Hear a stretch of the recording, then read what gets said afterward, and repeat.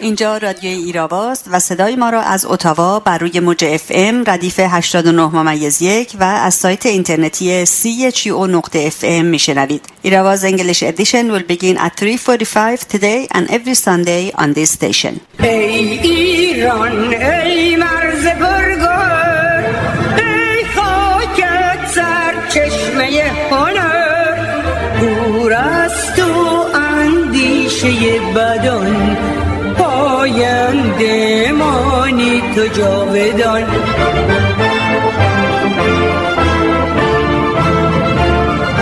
ای دشمن تو سنگ خار ایمانم، جان من فدای خاک پاک میهنم. مهر تو چون شد پیشم، دور از تو نیست اندیشم. در راه تو کی ارزشی دارد این جان ما، پاینده باد خاک ایران ما. من خدا را ستایش نمی کنم. من انسانهایی را ستایش می کنم که به رسالت انسانی پایبند هستند و شرف خود را برای لقمه نانی نفروختند. من آنان را ستایش می کنم. امیر آرام. با سلام و درود به شما شنوندگان گرامی رادیو ایراوا، نرگس غفاری هستم و برنامه این هفته یک شنبه اول اردیبهشت 98 برابر با 21 آوریل 2019 رو با تبریک به مناسبت عید پاک یا ایستر به هموطنان مسیحی آغاز می‌کنیم. پس از تقویم تاریخ و نگاهی به مهمترین رویدادهای هفته در خدمت دکتر حسین جهانسوز خواهم بود و پایان بخش برنامه امروز بخش انگلیسی است. ابتدا تقویم تاریخ.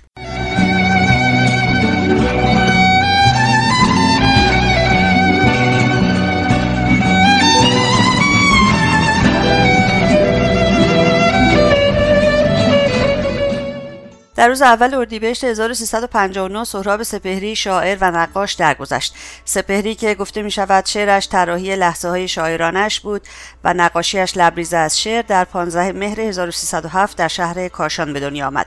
سپهری در شعر دارای سبک ویژه‌ای بود و از او 8 کتاب شعر بر جای مانده است. اولین کتاب سهراب مرگ رنگ در سال 1330 به چاپ رسید و آخرین اثرش مجموعه 8 کتاب نام داشت که در سال 1355 به پایان رسید. آثار دیگر او عبارتند از آوار آفتاب، شرق اندوه، صدای پای آب، مسافر، حجم سبز، ما هیچ، ما نگاه. در روز دوم اردیبهشت 1366 محمود محمودی خانساری هنرمند برجسته موسیقی ایران درگذشت. محمود محمودی در سال 1313 در خانسار متولد شد. در سال 1337 به عنوان سرپرست موسیقی رادیو شیراز به کار پرداخت و یک سال بعد به همکاری با برنامه گلها در رادیو تهران پرداخت. با روی کار آمدن رژیم آخوندها محمودی به عنوان اعتراض انزوا اختیار نمود و تا پایان عمر در تنهایی و فقر به سر برد. وی در 52 سالگی چشم از جهان فرو بست. در روز سوم اردیبهشت 1332 سرتیپ افشارتوس رئیس شهربانی دولت دکتر مصدق توسط دربار شاه به قتل رسید. سرتیپ افشارتوس که در برابر دربار از دکتر مصدق دفاع می‌کرد در تهران روبوده شد و پس از 2 روز شکنجه به قتل رسید. این قتل توطئه‌ای بود علیه دکتر مصدق و بی‌ثبات کردن دولت ملی او که به وسیله مظفر بقایی و اصل لشکر زاهدی که از ماموران دربار و استعمار بودند به اجرا درآمد. زاهدی برای فرار از عدالت خود را به مجلس رساند و در آنجا متحسن شد، اما آخوند کاشانی که در این زمان رئیس مجلس بود به گرمی اصل لشکر زاهدی که از متهمین اصلی قتل افشارتوس بود استقبال کرد. قتل سرتیپ افشارتوس رئیس شهربانی دولت دکتر مصدق با همکاری ارتجاع و استبداد بدون پیگرد باقی ماند. در روز 4 اردیبهشت 1369 دکتر کاظم رجوی توسط ماموران رژیم آخوندها در نزدیکی بنای حقوق بشر ملل متحد در شهر کوپه در ژنو ترور شد.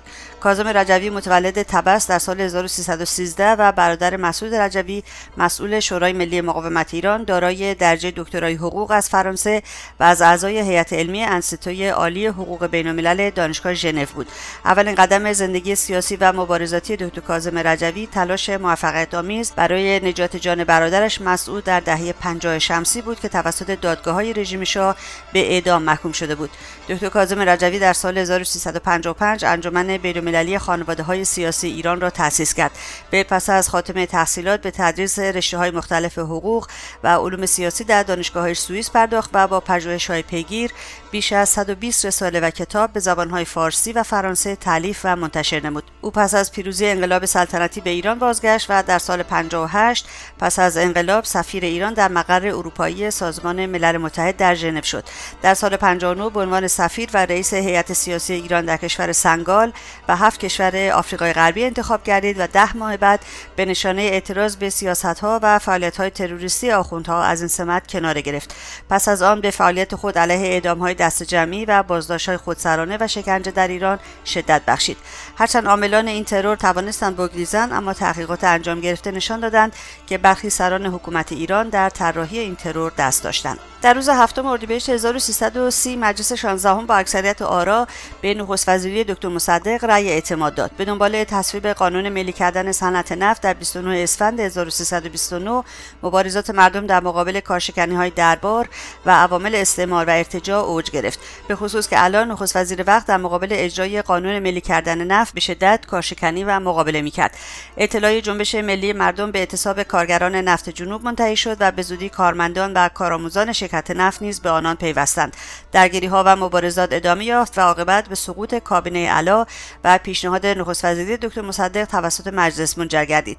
دکتر مصدق به شرط تصویب لایحه خلعیت، یعنی خلعیت از شرکت نفت انگلیس، توسط مجلس مقام نخست وزیری را پذیرفت و پس از تصویب آن در همان روز با در دست داشتن قانون خلعیت ریاست تنها دولت ملی ایران در دوران معاصر را به عهده گرفت. اینک توجه شما را به نگاهی به مهمترین رویدادهای هفته جلب می‌کنم.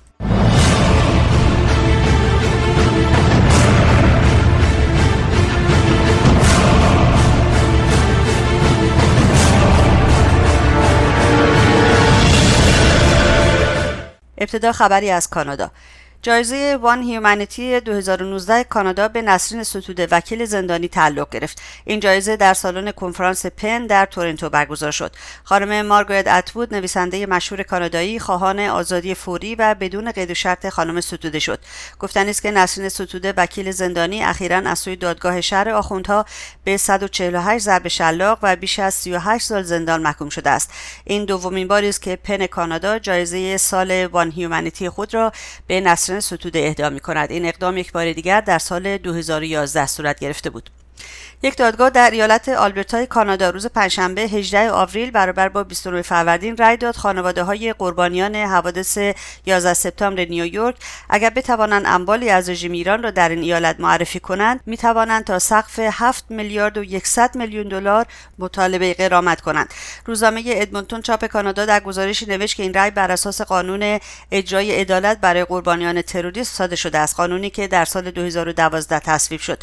بر اساس این قانون حتی قربانیان خارجی حملات تروریستی نیز می‌توانند در مراجع قضایی کانادا طرح دعوا و مطالبه غرامت کنند، حتی اگر آن جرم در خاک کانادا رخ نداده باشد. سابقه این امر به مستند اصلی شاکیان این پرونده برمیگردد که در اکتبر سال 2012 یک قاضی فدرال در ایالت نیویورک آمریکا علیه ایران صادر کرد. بنابراین رأی در دادگاه‌های آمریکا، ایران با سازمان القاعده همکاری داشته و به نیروهای این سازمان برای اجرای عملیات 11 سپتامبر آموزش داده است.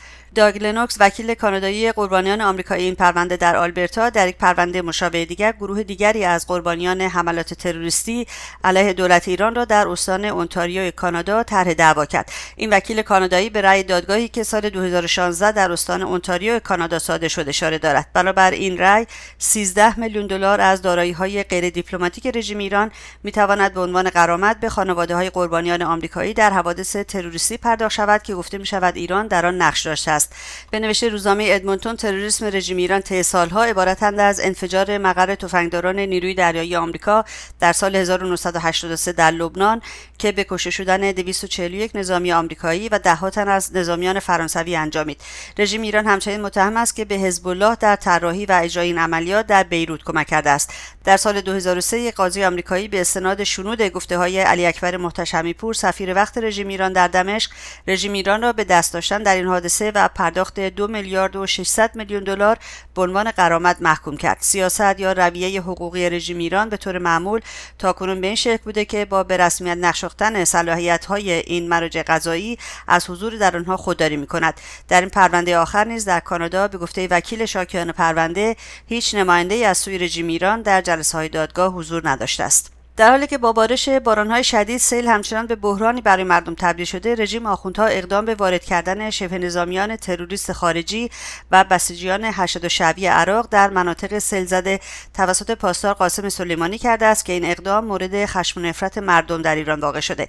این خبر که در سایت مجاهدین خلق در شده می‌افزاید رسانه‌های حکومتی از حضور پاسدار قاسم سلیمانی و سرکردگان سپاه و شبه نظامیان رژیم از جمله ابو مهدی المهندس تروریست عراقی رژیم در شادگان و در جلسه مدیریت بحران این شهر خبر دادند. در این جلسه که پس از وخیم‌تر شدن بحران سیل در شادگان و بارندگی‌های روزهای اخیر در این منطقه روز پنجشنبه برگزار شد، پاسدار قاسم سلیمانی سرکرده نیروی تروریستی قدس، ابو مهدی المهندس جانشین نیروهای شبه نظامی عراق، سرکرده سپاه ولیعصر خوزستان، سرکرده قرارگاه کربلا و استاندار خوزستان شرکت داشتند. همزمان ابراهیم رئیسی رئیس قوه قضاییه رژیم نیز که به بهانه سرکشی به مناطق سیل زده به خوزستان رفته بود، به نوشته خبرگزاری رسمی رژیم به طور اتفاقی در شادگان با پاسدار قاسم سلیمانی دیدار کرد. در همین رابطه روز 28 فروردین دبیرخانه شورای ملی مقاومت ایران طی اطلاعیه اعلام کرده بود یک گروه از مزدوران عراقی نیروی قدس با بیش از 100 خودروی سبک و سنگین از مرز مهران وارد خاک ایران شدند و شبه نظامیان نیروی تروریستی قدس از اتباع افغانستان و پاکستان نیز در برخی از مناطق سیل زده مانند لرستان مستقر شدند. از سوی دیگر هجوم گسترده خطرناکترین نوع ملخ صحرایی به استانهای جنوب و شرق ایران امنیت غذایی کشور را تهدید می‌کند.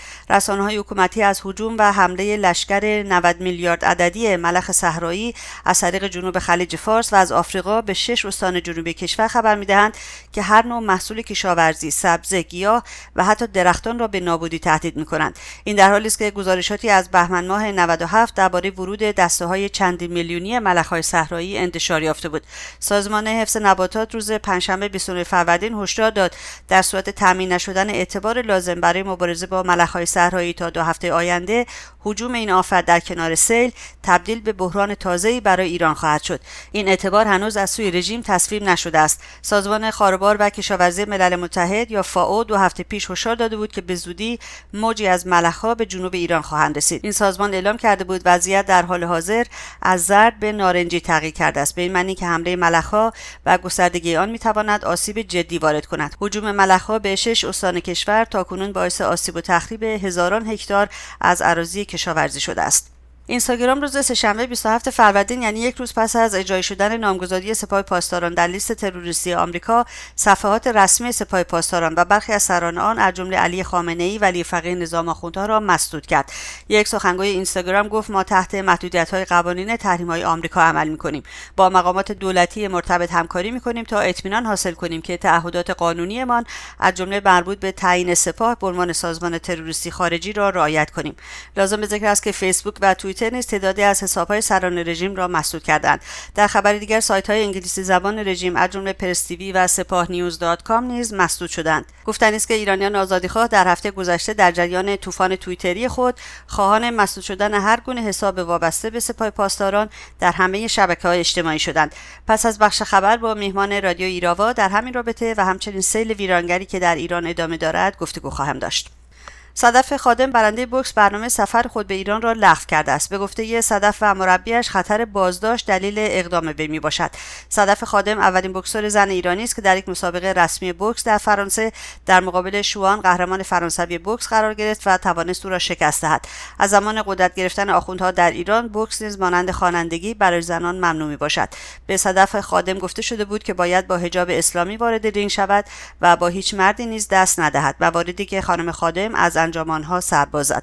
در خبر دیگر تیم والیبال زنان ایران مجبور به انصراف از شرکت در جام باشگاه‌های آسیا شد. بنا به گزارش خبرگزاری حکومتی ایرنا 25 فروردین به گفته متین زبردست نایب رئیس فدراسیون والیبال زنان، سال سختی را پیش رو داریم. نبود حامیان مالی و عدم استقبال باشگاه‌ها تیم‌های لیگ برتر را کاهش داد. با انصراف و دوری والیبالیست‌های زن ایرانی از رقابت‌های بین‌المللی سخت به نظر می‌رسد که این ورزش در بخش زنان بتواند در آینده برای قهرمانی آسیا و بازی‌های آسیایی و المپیک حرفی برای گفتن داشته باشد. دو خبر از سایت کمیسیون زنان شورای ملی مقاومت ایران. عفو بین‌الملل با انتشار بیانیه‌ای از رژیم ایران خواست به بازداشت و حبس مدافعان حقوق زنان که به صورت مسالمت‌آمیز به قوانین تحقیرآمیز و تبعیض‌آمیز حجاب اجباری اعتراض کردند پایان دهد. در پی احکام بازداشت مجدد فعال مدنی یاسمین آریانی و مادرش منیره عربشاهی و همچنین صدور حکم 1 سال حبس تعزیری برای یک زن معترض به حجاب اجباری به نام ویدا موحدی که از آبان 97 در زندان به سر میبرد، سازمان عفو بین‌الملل خواستار آزادی بدون قید و شرط این زندانیان فعال در رابطه با حقوق زنان شد. بنا به گزارش روزنامه حکومتی ایران 28 فروردین پیشنهاد 1/6 سهمیه برای زنان در انتخابات مجلس رژیم در روز سه‌شنبه 27 فروردین با 110 رأی مخالف در مقابل 79 رأی موافق تصویب نشد. پروانه مافی عضو مجلس رژیم گفت ما در میان 191 کشور جهان از لحاظ حضور زنان در کرسی‌های نمایندگی مجلس در رتبه 180 قرار داریم. محمد جواد کلیوند عضو دیگر مجلس نیز گفت در اجلاس بین المجالس مشاهده می‌شود که نمایندگان زن کشورهای دیگر همچون عراق و اندونزی بسیار بیشتر از ایران هستند. و دو خبر اعتراضی. بعد از ظهر جمعه 30 فروردین به دنبال بازی فوتبال در ورزشگاه سهند تبریز درگیری گسترده بین جوانان و نیروهای ضد شورش در گرفت. در این درگیری جوانان به رویارویی با نیروهای ضد شورش رژیم پرداخته و ضمن درگیری با آنها شماری از آنان را کتک زدند. گزارش‌ها حاکیست درگیری به خیابان‌های تبریز نیز کشیده شد. رژیم به ناچار از ماشین آبپاش و گاز اشک‌آور برای مقابله با جوانان استفاده کرد. گزارشات دریافته مقاومت ایران حاکیست که نیروهای حکومتی عده‌ای از جوانان را بازداشت و به محل نامعلومی منتقل کردند. روز جمعه 30 فروردین کشاورزان خراسان اصفهان در اعتراض به لوله‌گذاری جدید شرکت ذوب آهن و برداشت آب از سد دریاچه ذوب آهن در میدان علوی شهر اصفهان تجمع کردند. این بود نگاهی به مهمترین رویدادهای هفته. برای دسترسی به پادکست برنامه‌های ایراوا به وبسایت ما radioirava.com مراجعه بفرمایید و رادیو ایراوا رو هم در سایت‌های اجتماعی یوتیوب، فیسبوک، توییتر، ویمیو، تلگرام، پینترست، اینستاگرام و فلیکر دنبال کنید. لطفاً ایستگاه رادیویی CHU رو هم در توییتر و فیسبوک دنبال کنید. من بیمایه که باشم که خریدار تو باشم، حیف باشد که تو یار من و من یار تو باشم.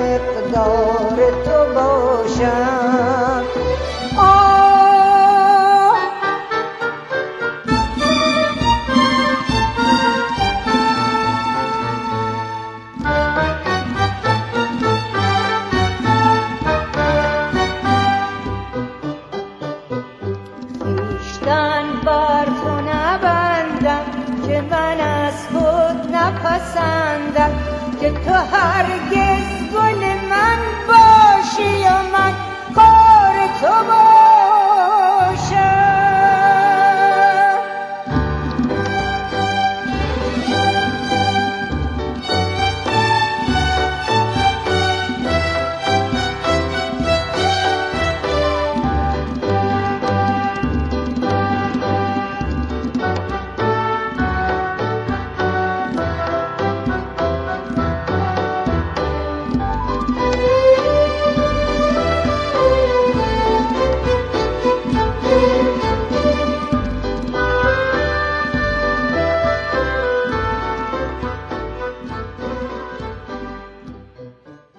حتما شما هم متوجه شدید که در هر جمع و محفلی هموطنان مدام این سوال رو تکرار میکنن که چرا رژیم برای کمک به سیلزدگان اقدامی نمیکنه. ولی اساساً چرا؟ ورود شبه نظامیان وابسته به سپاه تروریستی پاسداران به ایران برای چیه؟ حمله ملخ‌های صحرایی چه پیامدهایی به دنبال خواهد داشت و نامگذاری تروریستی سپاه پاسداران آیا به ضرر مردم یا حکومت آخوندها تمام خواهد شد؟ امروز در خدمت دکتر حسین جهانسوز، پژوهشگر شیمی دارویی و عضو شورای ملی مقاومت ایران هستم تا به این گونه سوالات بپردازیم. سلام میکنم خدمتتون دکتر جهانسوز و خیلی ممنونم که برای بحث امروز وقت باز کردید. به رادیو ایراوا مثل همیشه آقای جهانسوز خیلی خیلی خوش آمدید. سلام به شما خانم قفاری، خیلی ممنون که محبت کردید، باز به من فرصت دادید که با شما و شنوندگان عزیز شما صحبت کنم و امیدوارم که هر چه سریعتر بتونیم از شر این رژیم خلاص بشیم و بریم این سیستم رادیویی شما رو در ایران داشته باشیم. امیدوارم فضا طوری باشه که بتونیم ما اونجا صدایی داشته باشیم. بعدم نمیاد اونجا این کار رو ادامه بدم آقای جهانسوز. حتما بعد از آزادی ایران حتما امیدوارم که فضای دموکراتیکی به وجود بیاد که همه بتونن از این فضا استفاده بکنن. آقای جهانسوز، بحث امروز ما در رابطه با هم خبر نامگذاری تروریستی سپاه پاسداران هست و هم سیلی که متاسفانه هنوز در ایران ادامه داره. به نظر میاد که خبر نامگذاری تروریستی سپاه پاسداران، البته من اینجور فکر میکنم که خبر سیل رو کمی تحت شعاع قرار داده، در حالی که همونجور که در خبرها اومده بود امروز سیل و بارش باران‌های شدید همچنان تو ایران ادامه داره. آیا شما رابطه بین این دو میبینید؟ البته لیست‌گذاری سپاه ضربه خیلی خیلی بزرگی بود به رژیم، چون سپاه نیروی اصلی سرکوب رژیمه و همینطور کنترل اقتصادی داره، امنیتی، نظامی و پلیسی رژیم به عهده سپاهه و در واقع حافظ منافع رژیمه و نه حافظ منافع مردم. دقیقا. کل دستگاه در واقع جمهوری اسلامی با این حرکت در لیست گذاشته شده و مشروعیت سیاسی نظام بعد از لیست گذاری سپاه زیر سوال رفته. نیروهای سرکوب رژیم از کارایی و قدرت افتادن و ریزش در بدنش به وجود آمده و به مرور بیشتر خواهد شد، چون این افراد سپاه که امروز ما داریم با افراد سپاهی که در اول انقلاب بود بسیار بسیار متفاوتن. اونا یک سری افراد اعتقادی بودن ولی اینا یک سری مزدورن، مثل عمو هشت‌الشعب یا فاطمی، فرق نمیکنه، اینا نوع ایرانیشن. نه خامنه‌ای خمینیه و نه این افراد سپاه اون افراد سپاه اول انقلابه. به این خاطر فعالیت‌های گسترده‌ای که این سپاه داره، مثل واردات و صادرات و کارهای بانکی، شرکت‌های بیمه، کشتیرانی، همه دچار مشکل میشن و شرایط برای سپاه بسیار بسیار مشکل خواهد بود. برای همین هم هست که این جریان‌های مماشات اینقدر ایستادگی میکردن که جلو تحریم و لیست‌گذاری سپاه رو بگیرن و واقعا هم از این مسئلهش از سال 2007 مطرح بود که بذارن توی لیست، ولی مماشاتگرا قادر بودن به خصوص بعد از آمدن اوباما جلو این لیست‌گذاری رو بگیرن. و هنوز هم مماشاتگران آقای جهانسوز الان بسیار ناراحت هستن از لیست گذاری سپاه پاسداران و به قول معروف از سوراخ موش بیرون اومدن و مدام اعتراض میکنن به ترامپ. خب آره بایستی. خب اونا تمام تلاش، اونا الان حدود 12 سال از 2007 تلاش میکنن که این کار نشه، بالاخره شکست خوردن، نتونستن. همونطوری که خیلی تلاش کردن که آمریکا از برجام نکشه بیرون ولی کشید. اتفاقا این دولت جدید آمریکا، دولت ترامپ، دولتی نیست که به حرف این چنین افرادی گوش بده، برنامه خودش داره و داره جلو میره. در مورد این سیلم واقعا ماهیت ضد مردمی و ضد ایرانی رژیم کاملا آشکار شد. اگر هنوزم افرادی بودن که شک داشتن به اصطلاح ضد مردمی بودن و ضد ایرانی بودن این رژیم، دیگه در جریان سیل کاملا واضح شد و به هر حال سیل باعث شد که رژیم از نظر دیدگاه مردمی در داخل ایران تضعیف بشه. مردم دیگه هیچ کس بهش علاقه‌مند نباشه چون ماهیت واقعیش پی بردن. از نظر لیست گذاری هم باعث شد که در سطح بین‌المللی، در سطح منطقه‌ای و همینطور در داخل ایران موقعیتش متزلزل بشه. بنابراین میشه یک شباهتی به وجود آورد بین این دوتا که هر دو حرکت، هم لیست گذاری و هم سیل، باعث تضعیف سپاه و نهایتاً تضعیف رژیم شد. حالا برمیگردیم دوباره در رابطه با سپاه پاسداران و تاثیر نامگذاری تروریستی. سوال هست آقای جهانسوز، خدمتتون مطرح خواهم کرد، ولی قبل از اینکه به اونها بپردازیم یک سوالی که خیلی مطرح هست اینه که چرا رسانه‌های غربی پوشش خبری نمیدن به سیل در ایران که این همه به هر حال هم خسارت جانی داشته هم خسارت مالی داشته، و یا اینکه برخلاف اون چه که تو کشورهای دیگه اتفاق میفته تا یک سیل به راه میفته یا یک بلای طبیعی دیگه سریع کمک‌های انسانی به سوی اون منطقه راهی میشن، چرا برای ایران اتفاق نمیفته؟ ببینیم معمولا رسانه‌های غربی وقتی زلزله‌ای میاد هر جای دنیا یا تورنیدو میاد، طوفان‌های دریایی میاد، سیل میاد، یکی دو بار تو اخبارشون میگن و بعد میرن دنبال مسائل خودشون و معمولا هم خبرنگار میفرستن تو منطقه ببینن که چه اتفاقی افتاده، چون میخوان خودشان با چشم خودشان ببینن و کسی که به اصطلاح اعتماد میکنن این خبر رو بهشان بده. متاسفانه رژیم ایران به هیچ شکلی اجازه نمیده هیچ خبرنگاری به اون منطقه بره. نه تنها اجازه نمیده خبرنگارا بره، حتی کسانی که اگه بخوان کمک‌های انسانی بکنن به اونها هم اجازه نمیده. و بعدم کمک‌های انسانی معمولاً به خواست دولتی که ضایعه طبیعی درش به وجود آمده انجام میگیره، یعنی از طریق صلیب سرخ یا از طریق هلال احمر و مؤسساتی از این نوع. چند تا از این کشورها مثل آلمان و کویت و عربستان کمک فرستادن، ولی متاسفانه دزدان رژیم نذاشتن اینا به دست مردم برسه. حتی کمک هایی که مردم از شهرهای دیگه ایران فرستادن رو اخیراً توی فروشگاه ها پیدا کردن. تو جعبه هایی بود که توش وقتی جعبه رو باز کردن نوشته بودن هدیه از مثلا بلوچستان به مردم سیل زده. خب یک روزنامه کویتی نوشته بود که ما کمک به ایران فرستادیم ولی نمیدونیم چی شد که به دست مردم اصلا نرسید.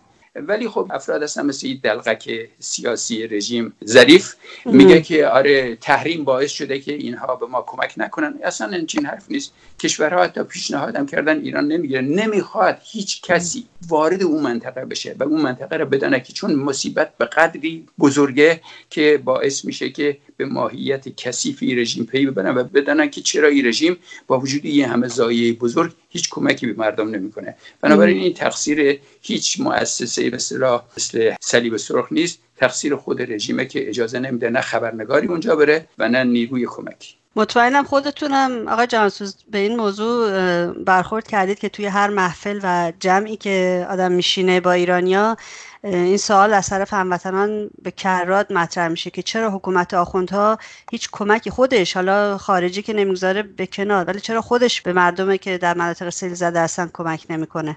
اخیراً آقای مسعود رجوی مسئول شورای ملی مقاومت یک پیامی دادن، پیام شماره 12، و در اونجا تو یک قسمتش اشاره کردن به این موضوع. گفتن رژیم نمیخواد به مردم کمک کنه تا مردم گرفتار حل مسائل خودشان بشن و به این طریق به فکر قیام و سرنگونی نیافتن.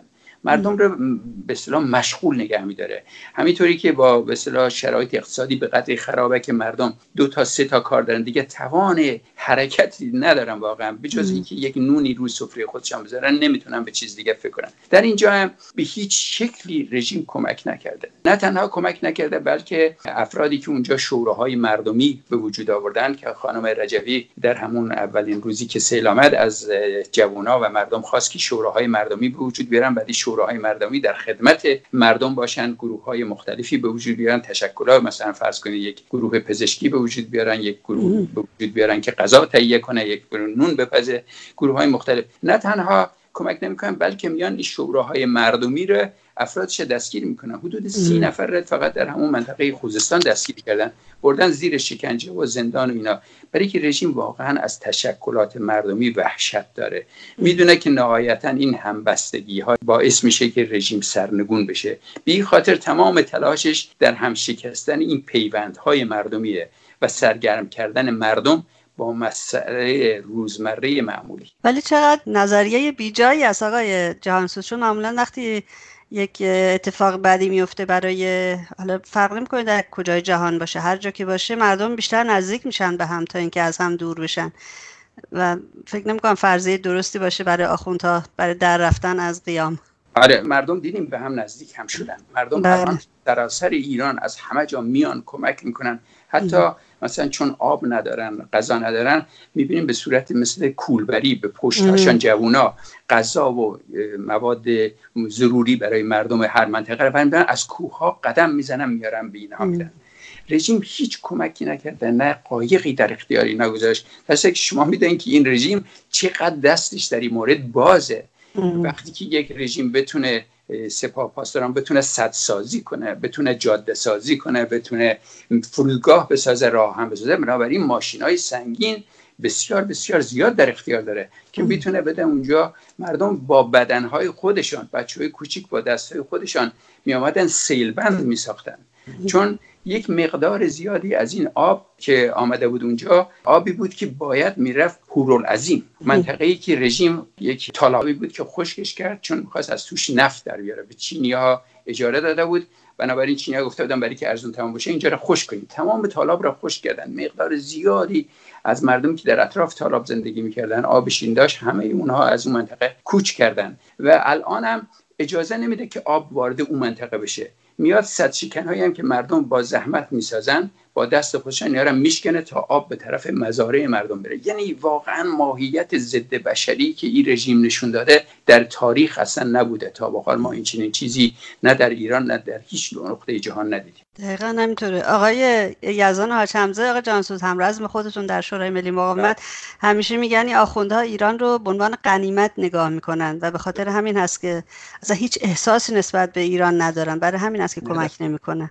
درسته، کاملا درسته. حالا در کنار این بحران سیلی که هنوز در ایران وجود داره، آقای جهانسوز، خبر هست که 6 استان ایران هم گرفتار حمله ملخ‌ها شدن. چه خبری دارین برامون در این رابطه؟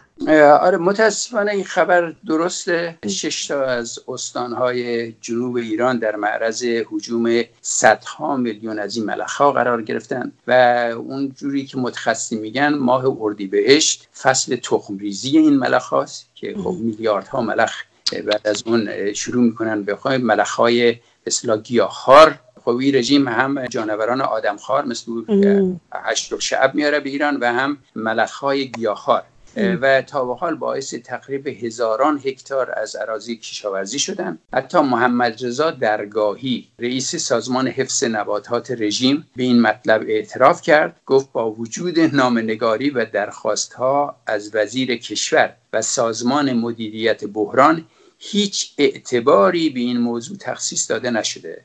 او گفت 6 استان خوزستان، بوشهر، فارس، هرمزگان، جنوب کرمان و سیستان بلوچستان مورد حمله ملخ‌ها قرار گرفتن و اگر کنترل نشون، این حرف همین درگاهیه، میگه اگر کنترل نشون امنیت غذایی کشور را به خطر میاندازن. خانم رجبی هم گفتن در حالی که فاجعه سیل ادامه داره، مردم جنوب و شرق ایران و کشاورزان تهیدست با هجوم گسترده ملخ روبرو شدند و ایشون از سازمان خاربار و کشاورزی سازمان ملل خواستن که برای سمپاشی به کمک کشاورزان ایران بشتابند، چون میدونن که از خود ایران که خبری نمیشه. و دقیقاً درست میگی. منم یه خبری دیدم آقای جهانسوز گفته بودن از قبل اصلا اعلام شده بود، هشدار داده شده بود که ملخ‌ها به این سمت در حال حرکت هستند، ولی خب مثل تمام موارد دیگری که در ایران آخوندها اهمیت نمیدن، این موضوع رو هم همجور سرسری میگذرونن دیگه، فقط بلدن شعار بدن. آقای جهانسوز میگن این ملخ‌ها اصولا ملخ صحرایی نام دارن، ولی برخی رسانه‌های معلوم الحال فارسی از صفت ملخ‌های عربستانی استفاده می‌کردن. و آیا شما دلیلی دارین برای این کار؟ چرا همه چیز رو اینا وصل میکنن به عربستان؟ من نمیدونم، شما میدونید چرا؟ اینا خب همیشه دشمن تراشی باید داشته باشن که دشمن تراشی بکنن که تا به اصطلاح مردم رو به طرف دشمن واهی سوق بدن. همیشه از این کارها میکنن. هر چیز بد از اون طرف میاد. اون موقعی که به خاطر همین خشک کردن هورالعظیم که چاه نفت زدن و دادن اجاره به چیزا، این گردریزها بلند شد و تمام خوزستان رو چندین بار واقعا خاک همه جاش گرفت. برای مردم مشکل زیادی بود. اینا میگفتن که این خاک ها از عراق میاد، همیشه بلا از جاهای دیگه میاد. حتی یکی امام جمعه اونجا میگفت که تازه باید خوشحالم باشین چون این خاکش تبرک از کرده. بدهکارم شدن مردم.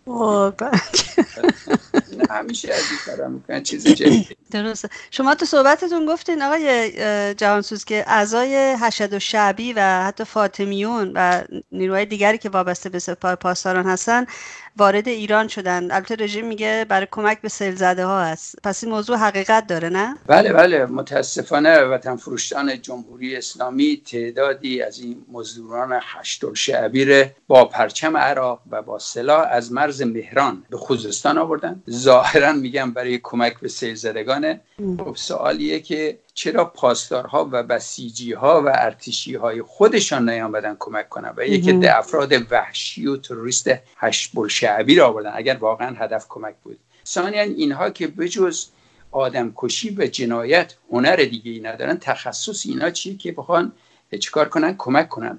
و بعدم اگر اینا برای کمک آمدن، چرا با اسلحه و زره پوش و صدها ماشین های سنگین نظامی و با پرچم حشرالشعب و پرچم عراق آمدن اینا؟ این کار باعث ننگ یک رژیمه که اجازه میده یک مش تروریست آدمخوار وارد کشور بشن. و سخنگوی مجاهدین در این مورد از جوانان خوزستان خواست که این جنایتکاران رو از کشور بندازن بیرون، اینا رو بیرونشان کنن.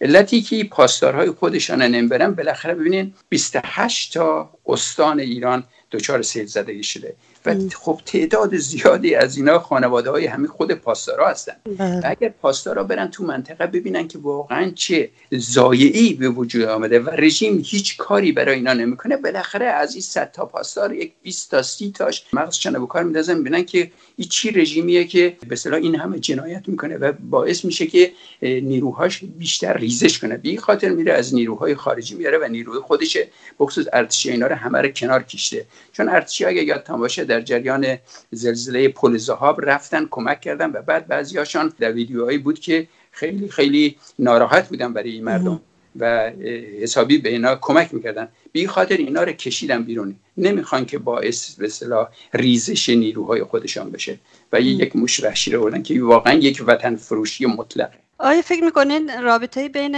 نامگذاری تروریستی سپاه نداره آقای جهانسوز؟ چون به نظر من شاید اینکه اینا چون در عراق هستن، به هر حال آمریکا دستش بازتر برای حتی دستگیری این افراد به خاطر کمک به سپاه، ولی اینا اگه وارد ایران بشن خب دستش بسته است برای دستگیری این افراد. این نظر را من دیدم جایی این چنین مسائل را مطرح میکنم، ولی خب تعدادی که به ایران آوردن با تعداد کل اینا که در عراق هستن قابل مقایسه نیست. بنابراین اگر هدف او بود که آوردن اینا برای که از چنگال به اصطلاح آمریکا درشان بیاره میخواستن بکنن، باید همه اونا رو میوردن که این چنین حرکتی و این چنین کاری نکردن. چون اینا به اصطلاح یک ارتش هم برای خودشان در عراق. حتی خود قاسم سلیمانی یک بار ادعا کرد که از ارتش عراق هم اینا قوی تر هستن. فکر نمی‌کنم اون مسئله باشه. آره، بس موضوع اصلی موضوع قیام هست در ایران. بله، فقط موضوع قیام و موضوعی که نیروهای خودشون نیارن چون باعث ریزششان میشه. آقای جهانسوز، شما اشاره کردید که از دید مردم هم رژیم و هم نیروی تروریستی سپاه تضعیف شده هستند. سوالم این است که آیا نامگذاری تروریستی سپاه چه تأثیری در کل نظام داشته؟ آیا این امر باعث در واقع اتحاد جناحهای رژیم شده به هم دیگه، چون قصد داشتن با مثل اون زمانی که قصد داشتن با لباس پاسداری پوشیدن اتحاد خودشون رو مثلا نشون بدن، یا نه؟ ببینین، چون سپاه یک نیروی اصلی سرکوب و صدور تروریسم هست، تضعیف سپاه یعنی تضعیف کل رژیم جمهوری اسلامی. این لباس پاسدار پوشیدن اصلاح طلبا هم که در واقع حقانیت شعار مردم را که یادتان است موقع قیام میگفتن اصلاح طلب اصولگرا دیگر تموم ماجرا را به اثبات میرسونه. اصلا چیزی به نام اصلاح طلب وجود نداره. از اول تشکیلی اصلاح طلب ها مقاومت، به خصوص خود آقای مسعود رجایی گفتن اصلا مسئله‌ای به نام اصلاح طلب وجود نداره، اینا برای گول زدن مردمه. وقتی یکی از همین اصلاح طلبها را شاید بگیم اولش شروع کرد خود رفسنجانی بود. در زمان رفسنجانی جنایت و به اصطلاح کشتن مردم، ترور در داخل ایران و در خارج ایران از هر زمانی بیشتر انجام گرفت. ظاهرا هم خیلی حالت اصلاح طلب داشت. بعد از او خاتمی آمد که ظاهرا اصلاح طلب بود، ولی در جریان قیام دانشجوها در سال 1378 بود که اون موقع اون قالیباف رئیس انتظامات بود. به قالیباف گفته بود برو هر کاری میخوای بکن، هر کاری میخوای بکن. بعد اینا هم رفتن دانشجوها رو از طبقه بالای بالکنی از خوابگاه‌ها انداختن پایین و کشتن و زدن. این روحانی هم که خودتون میدونید که ظاهرا اصلاح طلبه، هم 16 سال رئیس همین شورای امنیت رژیم بود که تمام تصمیم‌های مهم خارجی و داخلی در گرفته میشه. بعد از این 16 سالش هم تمام شد، 8 سال هم نماینده خامنه‌ای در این شورای امنیت بود. اصلا چیزی به نام اصلاح طلب وجود نداره. بنابراین پوشیدن لباس و اینا هم همه به دستور خود خامنه‌ای انجام گرفته. حتی این رادیو تلویزیون چیاش هم همشان لباس چیز پوشیدن لباس. ولی که اینستاگرام شروع کرده به اصطلاح سران پاسدارا رو همه رو حذف کرده، به اصطلاح ساکتشن و بعد این جالبه که اینایی که با لباس پاسداری افتخار میکنن خودشان رفتن لباس پاسداریشون در آوردن لباس شخصی گذاشتن.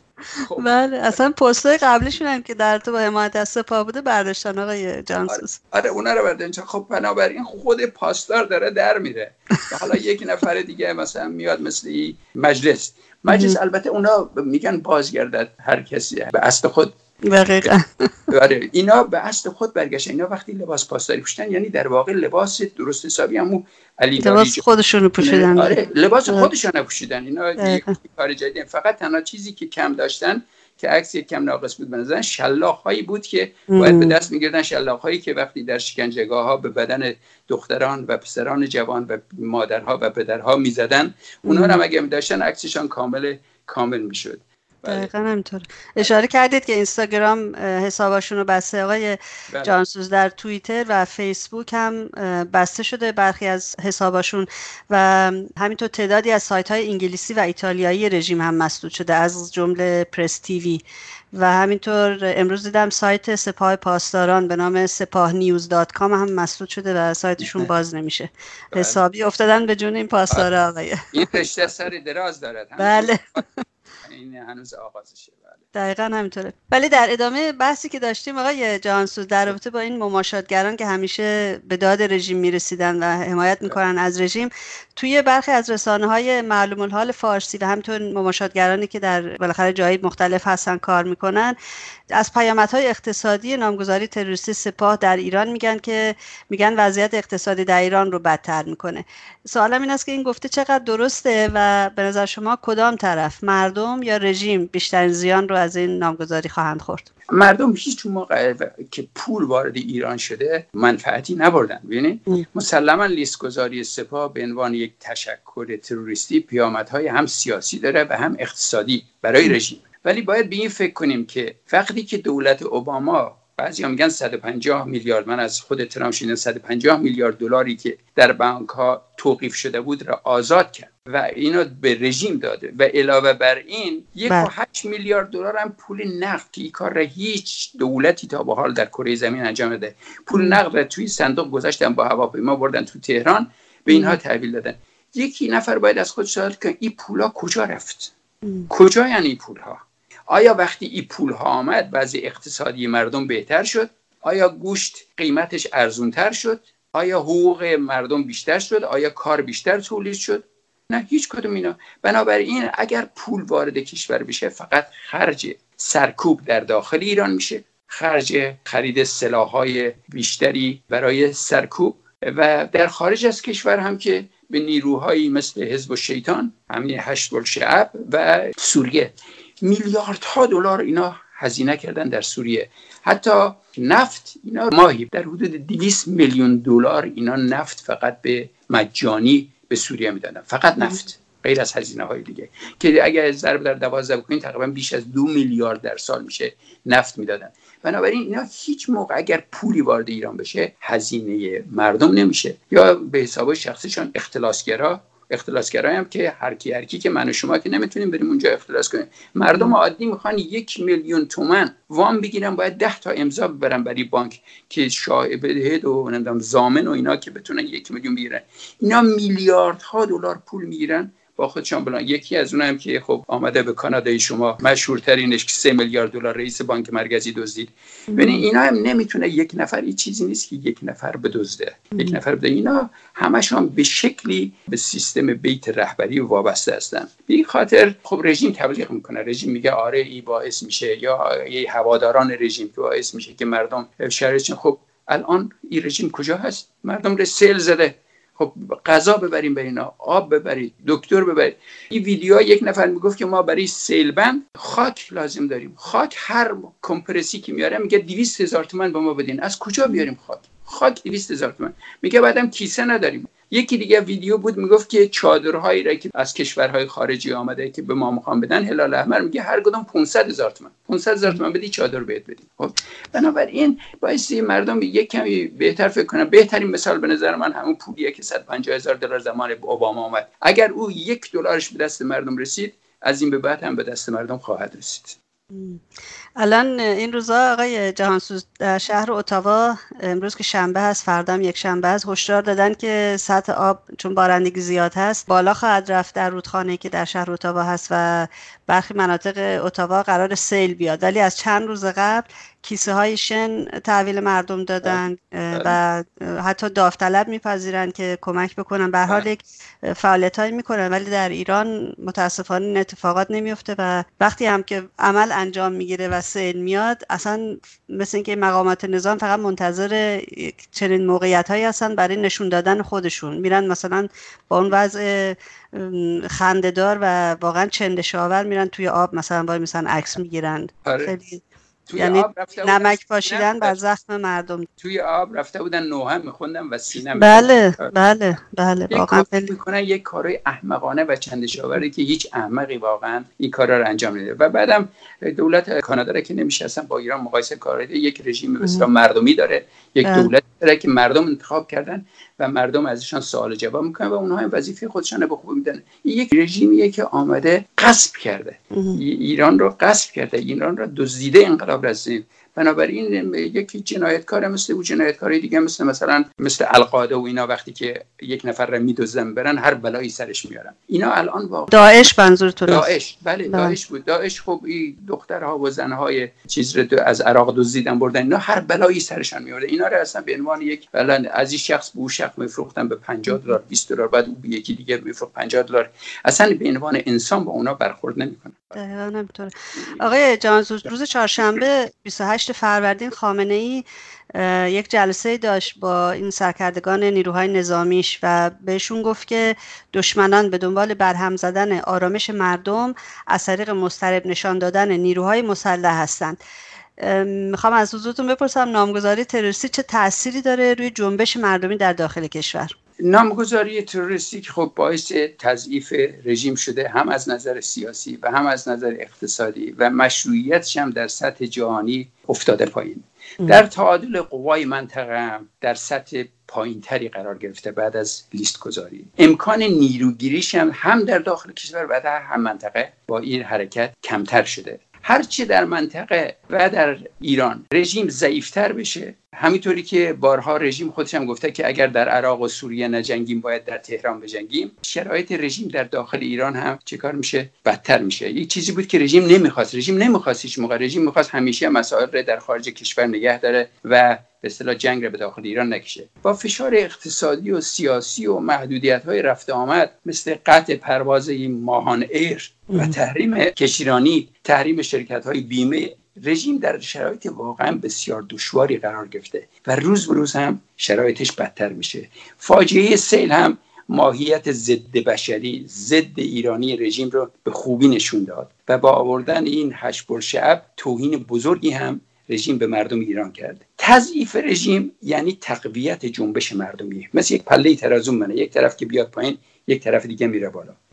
این تشکیل شوراهای مردمی هم که به خواست به اصطلاح خانم مریم رجبی به وجود آمد باعث نگرانی شدید رژیم شده. به این خاطر هم الان حمله میکنه به همین جاهایی که به اصطلاح شوراهای مردمی تشکیل شده، افرادی را که فکر میکنن حالت رهبریت دارن و میتونن سازماندهی بکنن، ارگانیزیشن به وجود بیاره، اینا رو دستگیر میکنه. بنابراین وحشتی که اینا دارن این که این شوراهای مردمی در آینده جنبش و قیام رو چیکار کنن؟ کنترل کنن و سازماندهی کنن. به این خاطر شرایط جنبش داره روز به روز قوی‌تر میشه، چون رژیم که دشمن اونها هست و در طرف دیگه قرار گرفته ضعیف‌تر میشه. دقیقاً. با توجه به اینکه آقای جهانسوز مقاومت ایران تنها گروه ایرانی بود که خواهان نامگذاری تروریستی سپاه پاسداران بوده، ما از نقش مقاومت ایران خب زیاد میشنویم که نقش بسزایی داشته توی این نامگذاری. میخواستم ازتون بپرسم مقاومت ایران دقیقاً چه فعالیت‌هایی توی این زمینه داشته توی این سالها؟ مقاومت ایران از روز اول به قدرت رسیدن رژیم با دیکتاتوری او شروع کرد به مقابله کردن و برای همین هم بود که وقتی آقای رجوی کاندید شد از طرف سازمان مجاهدین برای ریاست جمهوری، خمینی به اصطلاح فتوا داد و ایشون را کنار گذاشت. قبل از 30 خرداد 60 که کار سیاسی میکردن و با افشاگری ماهیت ضد بشری رژیم را به مردم و جهانیان نشون میدادن. بعد از 30 خرداد که به اصطلاح نقطه عطفی بود، سرنگونی رژیم در دستور کار مقاومت قرار گرفت و بدون وقفه در این راه کار شده، کار شبانه روزی شده. واقعا وقتی میگم کار شبانه روزی به معنی واقعی کلمه است. یکی از کارهایی که خب مقاومت کرد، وقتی خمینی میگفت جنگ تا روز قیامت و به اصطلاح حتی یک نفر اگر مونده باشه بازم میریم به جنگ، ریختن به اصطلاح جام زهر صلح به گلوی خمینی شیاد و جلاد یکی از کارهای مهم مقاومت بود. یکی دیگه بعد از او افشای برنامه ساختن بمب اتمی رژیم که نهایتاً منجر به ریختن جام زهر برجام به گلوی خامنه‌ای شد. افشای جنایت‌ها، عملیات‌های تروریستی سپاه پاسداران تو منطقه و سایر کشورها به مردم جهان، کمک بسیار مؤثری در محکومیت رژیم در سازمان ملل. بیش از شاید 65 بار به خاطر نقض حقوق بشر رژیم در سازمان ملل محکوم شد که مجاهدین و مقاومت نقش بسیار مهمی، نقش تعیین کننده داشتن.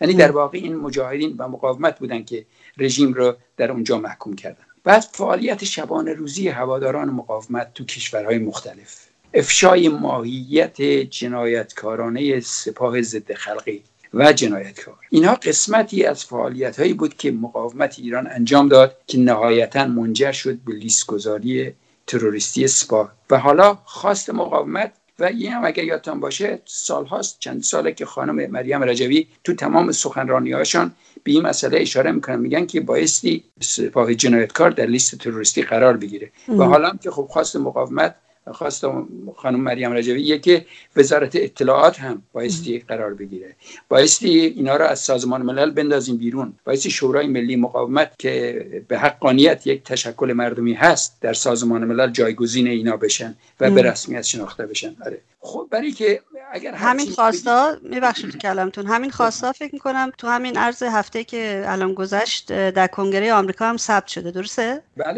بله همیشه کاملا حرف شما صحیحه. خود به اصطلاح حالا ما که بگیم ممکنه بگن که خب اینا دشمن ما هستند، از حرفا خود سران رژیم میگن که مقاومت و مجاهدین باعث شدن که دولت آمریکا از برجام بیرون بکشه و حالا میگن مجاهدین باعث شدن که سپاه را در لیست تروریستی بذاره. بنابراین من بایستی بگم که درود بر این مقاومت و به این رهبرانشان خانم و آقای رجوی که این همه توان دارن که بتونن یک رژیم تا دندان مسلح، یک رژیمی که مماشاتگران سراسر جهان ازشان حمایت میکنن را اینجوری بلایی سرش بیاره که مجبور بشن بذارن توی لیست تروریستی. دقیقاً همینطوره و ما همین روز رو انتظار میکشیدیم آقای جهانسوز. سالها منتظر چنین روزهایی بودیم که به قول شما این داستان همچنان ادامه داره و ولکن معامله نیستن.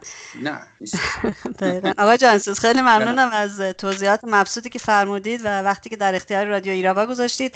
براتون در تظاهرات 21 جون فکر می‌کنم در واشنگتن قرار برگزار بشه هم آرزوی پیروزی دارم. حتما خیلی ممنون که به من وقت دادید، خیلی محبت کردید، خیلی خوشحال شدم از صحبت کردن با شما. همیشه من از صحبت کردن با شما یاد میگیرم بسیار. خواهش میکنم لطف دارید شما.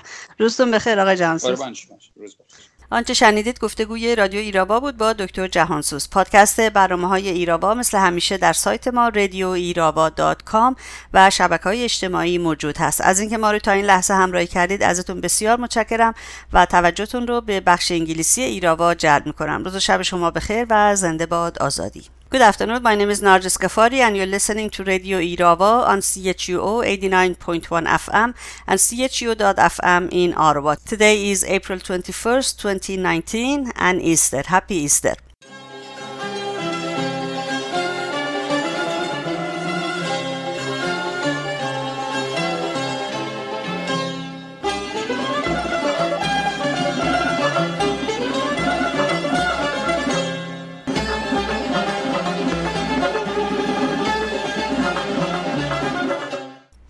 Amnesty International issued a statement urging the Iranian regime to stop harassing, arresting, and imprisoning women's rights defenders' peaceful protests against Iran's degrading and discriminatory forced veiling laws. Following decree for the re-arrest of civil activist Yasamin Ariani and her mother Monire Arabshahi, another decree to sentence a compulsory veil protester Vida Movahedi to 1 year in jail, Amnesty International called for immediate and unconditional release of these jailed women's rights activists.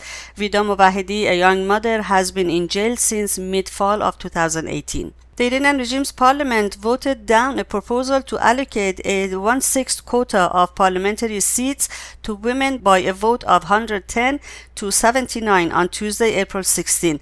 Parvaneh Mafi, a female member of regime's parliament, said, as far as the number of parliamentary seats allocated to women is concerned, Iran ranks 180 among the 191 countries in the world.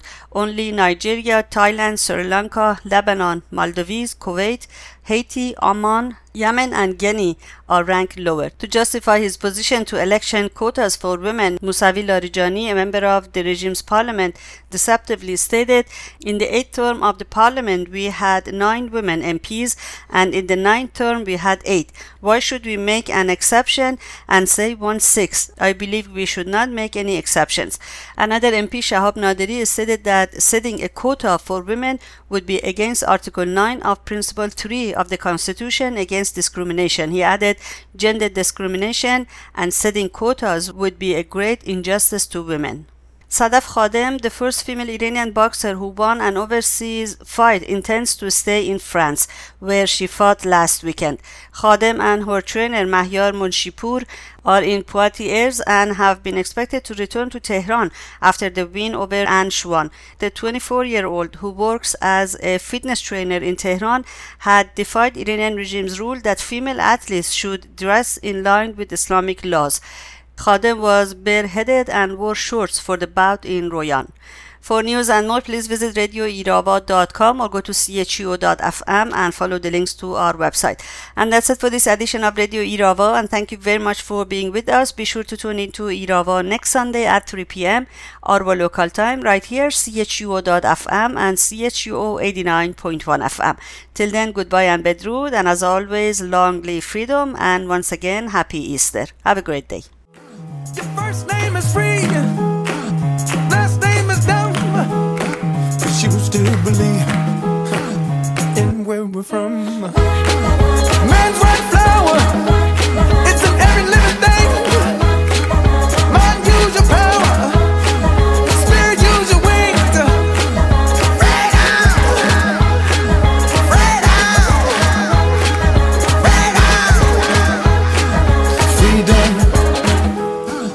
freedom, freedom.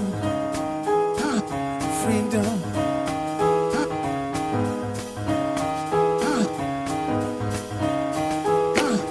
Hold on to me, don't let me go.